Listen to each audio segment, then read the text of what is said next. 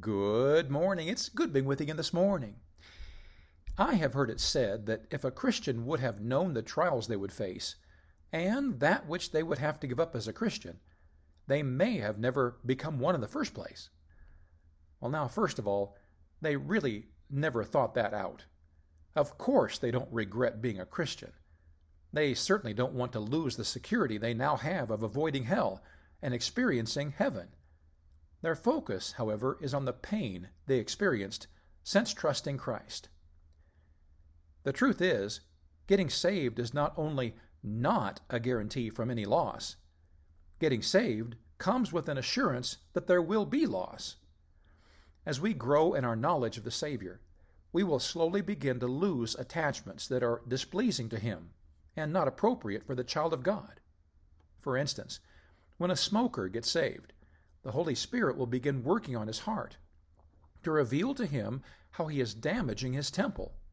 Those cigarettes will become lost to a greater love for Christ. In Paul's case, his commitment to Christianity stood him in opposition to his old profession. The religious leaders with whom he had associated now counted him an enemy. No longer was he held in esteem by his colleagues, nor sought out to speak at conferences. His hard-built reputation was lost that he might serve his Lord and Master more effectively. Paul wrote of his loss for Christ in Philippians 3:8.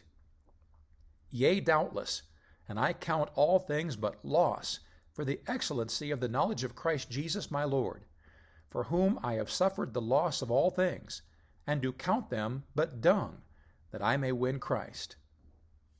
After Paul's enlightenment on the road to Damascus, when he met Jesus Christ and accepted Him as the true Messiah, Paul's priorities immediately changed.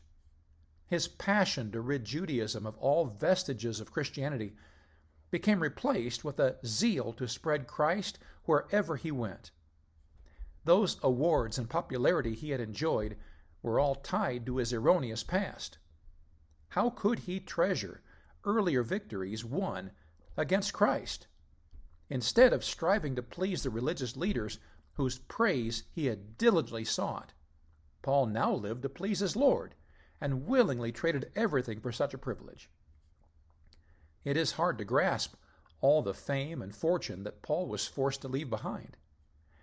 He had been a rising star in the Pharisaical world for years. His efforts to arrest and see convicted countless Christians was rapidly winning him a place among the top-ranked lawyers of his day. He would have soon been retiring into a ruling position coveted by all the Pharisees. From a worldly perspective, Paul gave up much in his pursuit to serve Christ. However, Paul knew that the riches from which he walked away were trivial in comparison with the joy he had bringing glory to his Savior. His rewards as a Pharisee would soon all burn away. Everything he did for the cause of Christ will be treasured away to enjoy for eternity. Paul learned a valuable lesson, one that has been put into a famous quote.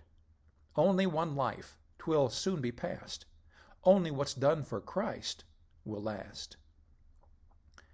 Has your service for Christ cost you? Are there things or relationships that you had to give up in order to please the Lord? Don't bemoan them, and don't sulk over their loss.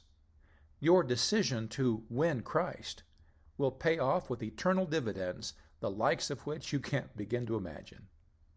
God bless you today. I love you.